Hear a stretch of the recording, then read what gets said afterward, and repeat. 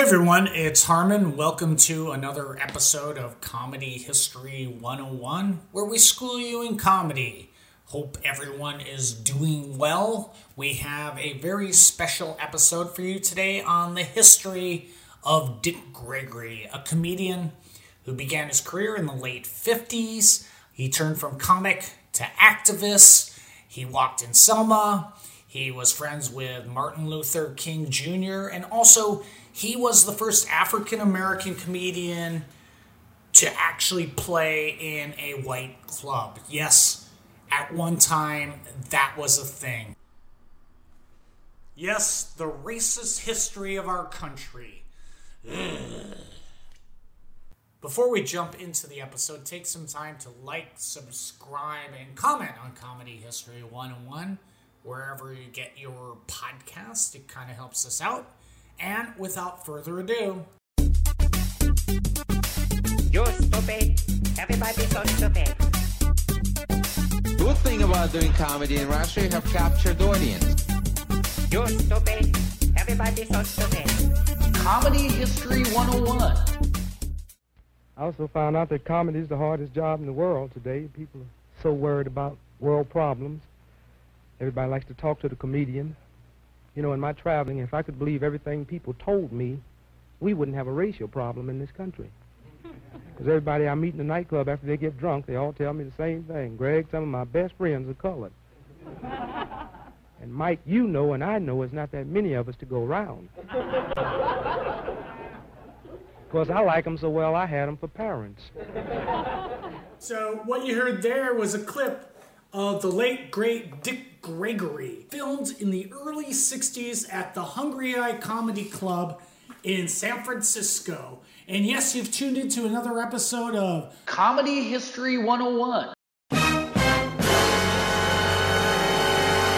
where we school you in comedy. I am Harmon Leon. With me is Scott Kalanico. Scott, how are you? Coming at you straight out of Berlin, Harmon. Straight out of Berlin. So when you hear of Dick Gregory, I think you think of equal parts comedian, equal parts activist. Yeah. So Dick Gregory, bring you up to speed, was not only a comedian, but also he was a civil rights activist, a vegetarian activist, a social critic, an author, and he came in at number 82 on Comedy Central's list of the 100 greatest stand-ups of all time. Scott, when you hear of Dick Gregory, what comes to mind? The first thing that actually comes to my mind is his activism. This is actually a good, because I knew who Dick Gregory was, of course, and then, when we're doing research on this episode, I learned quite a bit more, because I mostly knew him as an activist, and I didn't realize he had, had such a huge impact in the comedy world. So the clip we just saw was from the early 60s, and Dick Gregory began his stand-up career in the late 50s. And I would say, if you look back at the most influential comedians of all time, regardless of, Comedy Central's list, everyone always turns to Lenny Bruce, which, if you listen to Lenny Bruce today, I mean, do you go, okay, I want to hear some comedy, put on some Lenny Bruce? Yeah, no, not really. Not especially when he's not reading his trial transcripts. But even but even the other stuff, it's just really kind of dated. And again, mostly, diving into this episode of Dick Gregory, and for better or for worse, his material is still topical to this day because he took it. It was African-American comedians' take on racism and bigotry of the early 60s, which sadly is applicable to the 2020s. About 3 months ago, I worked up in Minneapolis, Minnesota, and everybody told me, said, Greg, you love this state of Minnesota. We have terrific civil rights laws, and in this state, you'd never know you're Negro. And that's right. But they pick on the Indian. Which means to me, if that Indian ever pack his bag and leave that state of Minnesota, we better get on that next train out of there. His material is very much in tune. I think Lenny Bruce was more he broke that barrier of free speech Yeah, he was more up at the language barrier, and Dick Gregory was more about the color barrier. Yeah, but it still is material, and again... But his material holds up, yeah. Yeah. That's what I'm trying to say, is like his material holds up where Lenny Bruce's material, even before he was insanely just reading court transcripts, is just very much dated and of the time. Yeah, he tends to ramble. But you said, so you know of like Dick Gregory as an activist, so before we do like our deep cut into the history of Dick Gregory, what activism did you previously know of Dick Gregory? I knew he had run for president or had something to do with the elections in '68, and I just kind of knew that in passing. But I learned a few things, during the research for this episode, because I am a little bit of a conspiracy buff, shall we put it. A lot of the people that Dick Gregory were hanging out with, a lot of people that Dick Gregory hung out with were all very familiar to me. Yeah, so let's, we could jump around on this episode. Who were some of the people that he hung out with, which are just, kind of monumental names in history? Just even like the people he hung out with in general. Well, he was friends with Martin Luther King Jr. Yeah. He was friends with Malcolm X. He marched in Selma. Yeah. Oh yeah. He took a bullet there. No, was that there? Oh, I think maybe it was at Riot. It was in Watts. Oh, it was in Watts. Yeah, that was it. Yeah. Yeah. No, he was shot. That was it. He was talking to Merv Griffith, I think, on there. But yeah, so he was shot. Dick Gregory was shot in the Wyatt's riots. The Wyatt's riots in the Watts riots. Watts riots, yep, in 1965. Yeah. So before we dive further into the activism side of Dick Gregory, let's take the Wayback Machine, as you say, Scott. And you can't say that, dude. No, people, that's copyrighted. You can say the comedic time traveling portal. The comedic time portal. Time portal. Mental note to us, let's copyright in that term. So if other people use it, we could sue them. Let's say comedy time portal. Yeah, copywritten by Comedy History 101. Let's dive into the Dick Gregory origin story. He's originally from St. Louis. He was born in St. Louis in 1932. He grew up, he had a single mom. They had 5 siblings. I believe his dad, I think his name was Presley, left the family. Weird, yeah. That's how I remember.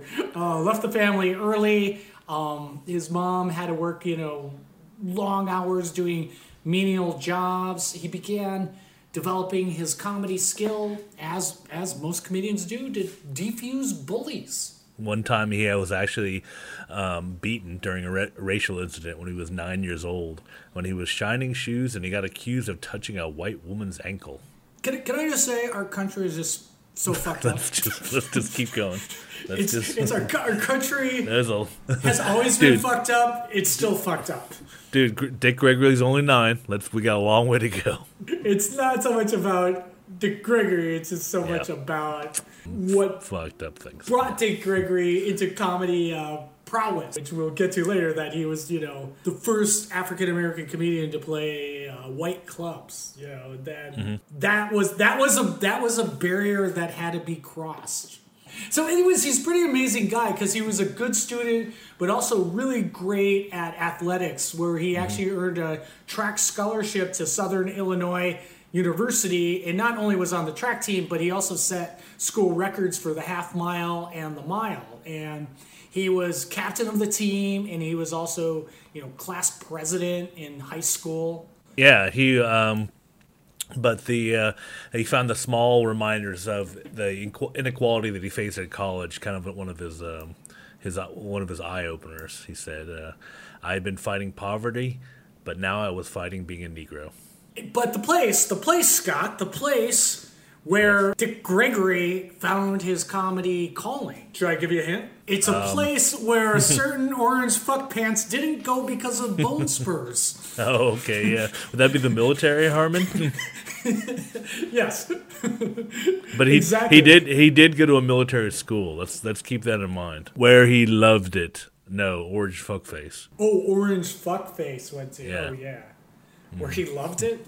Yeah, he loved being in military school. But Dick Gregory, who didn't have bone spurs, in fact, Nope. set track records. He was drafted into the U.S. Army in 1954, and on the urging of a commanding officer, started performing comedy in Army talent shows. Yeah, that's pretty interesting. That's actually there's always, because that's kind of the same in the Bill Hicks. He wasn't in the Army, but also the teacher. Like, in order, if you'll listen back to our Bill Hicks episode, because Bill Hicks was just so kind of hyper. Like, the teacher wound up giving him like a few minutes at the start of the day to really? tell jokes in front of the school, and that's like this motif that kind of pops up in a lot of these where. I can't remember who was the other comedian. I'll probably come back to it later. But there was another comedian. Yeah. I have one if you can't think of the other. What do you got? Steve Coogan. Oh, really? Okay, yeah. Yeah, Steve Coogan would say, because Steve Coogan started sort of doing impressions. That was his foray into comedy. And when he was a school kid, he wasn't a great student, though I think his dad was an engineer at IBM or something like that. Or maybe even something like Xerox, maybe even older school computer-ish thing. So the teacher would allow Steve Coogan open the class with doing impressions of the other teachers in the school. Yeah, there you go. That's a whole other episode, everybody. Yeah, we'll come back to that. And a whole other episode on this is also comedians that got their start in the military. Yeah, oh, definitely. Yeah, I can't remember who the other guy. We'll come back to it. It was somebody we've done, but it was the same deal. Basically, one of his commanding officers gave him time to go do stand up, just to get it out of the way. Much like Mr. Gregory, to bring things back full circle. Yeah, here. And so again, he was from St. Louis originally, but when he was discharged from the Army, he moved to Chicago and would perform at night and work at the post office during the day. Yeah, that was in, and while there, he performed a lot of the black-owned clubs, the part of the Chitlin circuit, as they used to call it back in the day, where he performed for mostly black audiences. Both we've talked about in our history of party records, which there was, essentially because how horrible our country's history is, there was just a whole circuit strictly for African American comedians because they were not allowed to perform in the white clubs. And also on the history of Mom's Mabley. Yeah. I mean, here's a good quote from Gregory about that. He's saying, "When I started, a black comic couldn't work a white nightclub. You could sing, you could dance, but you couldn't stand flat-footed and talk. Then the system would know how brilliant black folk were." I mean, again, it was okay to be a singer, like a Sammy Davis Jr., performing at the white clubs, but if you were an African American comedian speaking your mind about the politics of the day, that wasn't going to go over. No. Oh, no. Of course, now, don't get me wrong now. We're doing all right. Well, at the rate we're going 10 years from now, you might have to be my color to get a job. I mean, now, don't get me wrong. I wouldn't mind paying my income tax if I knew it was going to a friendly country.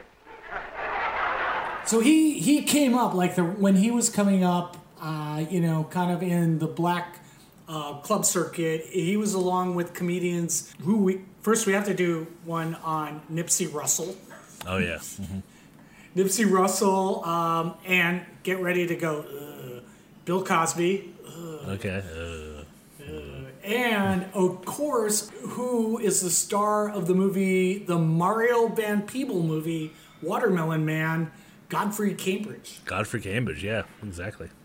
Have you seen Watermelon Man? I might have seen parts of it. I think my favorite kind of movie from that era is the one that Robert Downey Jr.'s dad did, Putney Swope.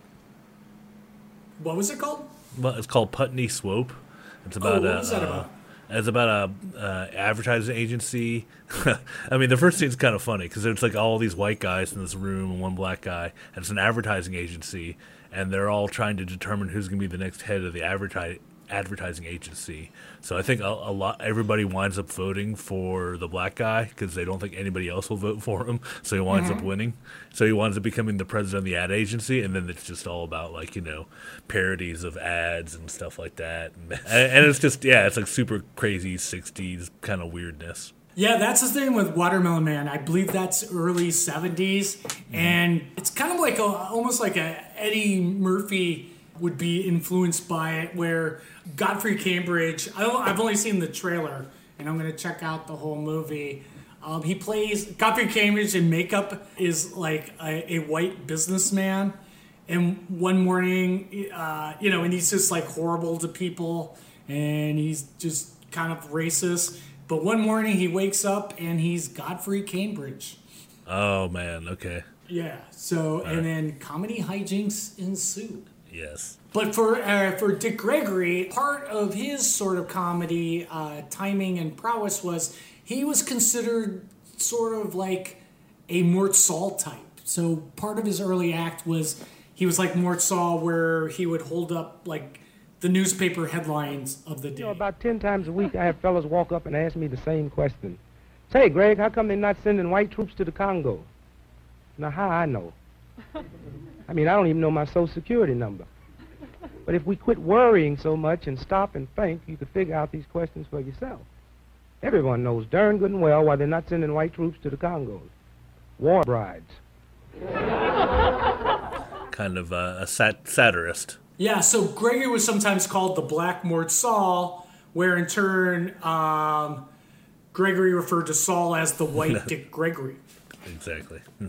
And his comedy style was like, it was very sophisticated yet quirky and sort of like the Bob Newhart variety. He had like great jokes about the politics of the day, such as like segregation's not a bad thing. Have you ever heard of a collision where the people in the back of the bus got hurt? I had a thing where they ask people where they're from. Alabama. I spent 20 years down there one day, and they just go crazy. You can just hear the laugh, the giggling. When you can go past laughing and get the giggling, man, that's when you're cooking. He also he had a couple of comedy albums, the 1961 album In Living Black and White, and the 1962 album, Dick Gregory Talks Turkey. But his biggest break would have come kind of around the same year, in 1961, when Gregory was working at the black-owned Robert's Show Bar in Chicago, when he was spotted by none other than Mr. Bunny himself, Hugh Hefner. Oh, so first of all, on that, not only was Gregory working at the black-owned Robert's Show Bar in Chicago, but he was... Early on in his career, he was made the master of ceremonies at the club. So he was like the house MC. Yeah, so Hugh saw him one night, and he needed someone to replace one of his other performers, Professor Irwin Corey, who I've heard of. And what do you know of him? I don't know much. He was kind of a crazy character dude, but well, definitely that's another episode down the line. So Hefner hired Gregory to play for it was supposed to just be one night. It was going to be $50 for one night, and they just loved him, and then so it wound up being that one night turned into 3 weeks, which then turned into 3 years. So he that's when he first kind of got discovered. He had a profile in Time magazine. His album came out that year, and he really hit the big time, as they said in Time at the day. New York, Dick Gregory, 28, has become the first Negro comedian to make his way into the nightclub big time. Hugh Hefner had the most prestigious club in the world because of his book. When I worked there, it wasn't but one Playboy club in the whole world. But people came in from all over the world because it was a status symbol. To have a key to the Playboy club is like having a Mercedes now. And people came in from all over. I mean, it became a tourist attraction for Chicago. And so when I get called down there, they say $50 for that one night. So I'm thinking, if I was working 7 nights a week, had no idea I would be one day. I said, it's 50. I didn't know it was that much money in the world. $50 a night times 7. So I go down there. And I'm not thinking of anything. I didn't know at the time that a Negro is not permitted to work a white nightclub. That's in all of America. And I remember not knowing that. I used to practice, what do you do when some white person yells something negative out or embarrass you? And so I used to practice with my wife, but it didn't work because she was too nice and kind. And then one day I did something, and she said something to me, and I heard that tone. I said, that's the tone I want. That's the tone. Yeah, so that, I mean, again, that's crazy. Like that clip we heard up front, which was filmed at the Hungry Eye in San Francisco, which we talked about on our history of the Purple Onion in San Francisco, that famous legendary club, was the cutaway shots of Dick Gregory on stage, and then it cuts away to the audience, and it's just crowd of Leave It to Beaver dad type white people laughing. Yeah. And that's the whole kind of segregated type of audience and club, because, you know, he broke sort of the barrier of working, as he said, flat-footed on stage for white audiences. Yeah, but he kind of started hitting the big time and making pretty good money, and then the future came calling. Yeah, so The Tonight Show, okay, so for our listeners out there, at one time, The Tonight Show was not hosted by Jimmy Fallon. Or Johnny Carson for Or Jay Leno. Or Jay Leno. Oh my God. Or Steve Allen. Or Steve Allen. No. So in the early 60s, and I guess we should probably do an episode on this, is The Tonight Show was hosted by one Jack Paar. So because of his performances at the Playboy Club, the producers of Jack Paar came a-knocking, and they asked Dick Gregory to be on the show. What was his responses, Scott?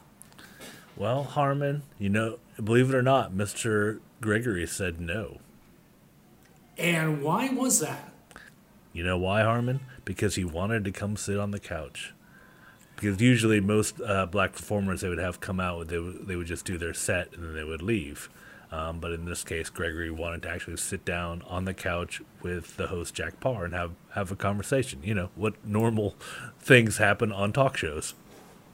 Yeah, so let's unpack that for a moment. At one time in our country's history, that was a thing. Yes, that was indeed a thing. So he turned down the Tonight Show initially because they wouldn't let him sit on the couch and have panel, as we call it today. And that was in 1962. Yeah, so eventually, what happened when he eventually did get to be on the Jack Paar show and did get to sit down and do panel with Jack Paar? Well, this is in Mr. Gregory's words. This is exactly what happened. I went in there and I sat on the couch talking about my children. So many people called the switchboard at NBC in New York that the circuits blew out. And he said thousands of letters came in and folks were saying, I didn't know black children and white children were the same. Yeah. Yeah. 1962. I was honest. I wasn't disrespectful. I wasn't mean. I wasn't bitter. And from that, Hefner brought me back for 2 weeks. That was the first time in the history that a Negro comedian had been booked in a white nightclub. But because of the Tonight Show, Dick Gregory, his salary jumped from $250 for 7 nights of work. I believe he was getting, like $50 a night? Yeah, at the Playboy Club. With 3 shows a night at the Playboy Club, it jumped to $5,000 a night. Yeah. And within the next year and a half, he made $3.9 million. Yeah, that's not too shabby. In early 1960s money. Yeah. But, and again, we talked about this, and we're going to do an entire episode on the history of early Richard Pryor. The thing about early Richard Pryor was he was doing almost as well as Dick Gregory. He was on the Ed Sullivan Show, and He was just like a regular fixture on TV and was opening for Vegas, but he felt like he was selling his material short. Where Dick Gregory it was always about politics were involved with his comedy. Yeah, so then like that around this same time, we're talking about 64, 63, 64, 65, he starts getting involved with all of these civil rights causes. Like, for example, you mentioned that he became friends with Martin Luther King and Malcolm X. He was speaking at a voter registration rally in Jackson, Mississippi with Medgar Evers. He delivered food to the NAACP offices. He did march in Selma, Alabama. And then, as we mentioned before, he got shot while he was trying to keep the peace during the 1965 Watts riots. So Dick was not only on stage talking about equality, but he was out there doing something about it too. Yeah, and at the same time, he was doing like great jokes on stage where, just talking about, travels in the South, like he going into a restaurant where the waitress would say, "We don't serve colored people here." And I said, "That's all right, I don't eat colored people." Or like he went into this other restaurant in the South and the KKK was there. He said, "Anything you do to that chicken, we're gonna do to you. We're gonna do to you." So I put down my knife and fork. I picked up that chicken and I kissed its ass and said, "Line up, boys." Yeah, that was in there. So because of his success on The Tonight Show and at the Playboy Club, he also put out a couple of popular albums. Like I said, in 1961, he put out the album In Living Black and White. In 1962, he put out Dick Gregory Talks Turkey. He also put out a profound 1964 autobiography titled Something I Won't Say Out Loud. I think you can say the N-word. Well, okay, so it was called that. So first of all, I'll tell you what the book is about. His impoverished childhood and dealing with racism growing up. And he wrote in the foreword that he told his mom, "Wherever you are, if you ever hear the word, fill in the N-word, again, remember they're advertising my book." Which is pretty edgy in 1964 terms. So again, in later years, spoiler alert, Dick Gregory died in 2017. That in later years he decreed the use of the euphemism term N-word because he said you wouldn't have a swastika be a different symbol because you need to know what it means or the origins of it. Mm-hmm. Yes, which is in India. But the racist impact of it. Yeah. So Scott, next week we will come back and we will cover the activism side of Dick Gregory, which is, again, like you knew him as an activist, you didn't really know him as a stand-up comedian. But how long did Dick Gregory perform as a comedian?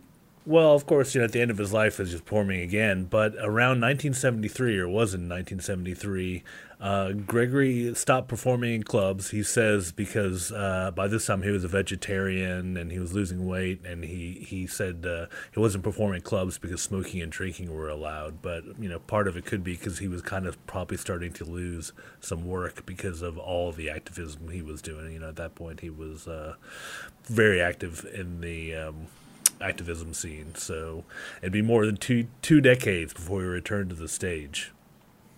Yeah, and it's so funny, like that clip we saw up front and the clip where he was on the Mike Wallace TV show, he kind of gave off a vibe of Dave Chappelle because, and again, different era, while he's doing stand-up, he's also chain smoking at the same time.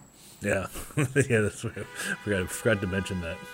Yeah, so, and again, on Chappelle's special, he's the only comedian in modern history that you see also just chain smoking his whole set. So, again, it's like, and almost he has sort of, or Chappelle almost has like a Dick Gregory-esque sort of style with both kind of in timing in certain parts and, topics. Yeah, exactly. And again, we will be back next week with part 2 of the history of Dick Gregory. And until then, bye-bye. Bye-bye. You're stupid. Everybody's so stupid. Good thing about doing comedy in Russia, you have captured audience. You're stupid. Everybody's so stupid. Comedy History 101.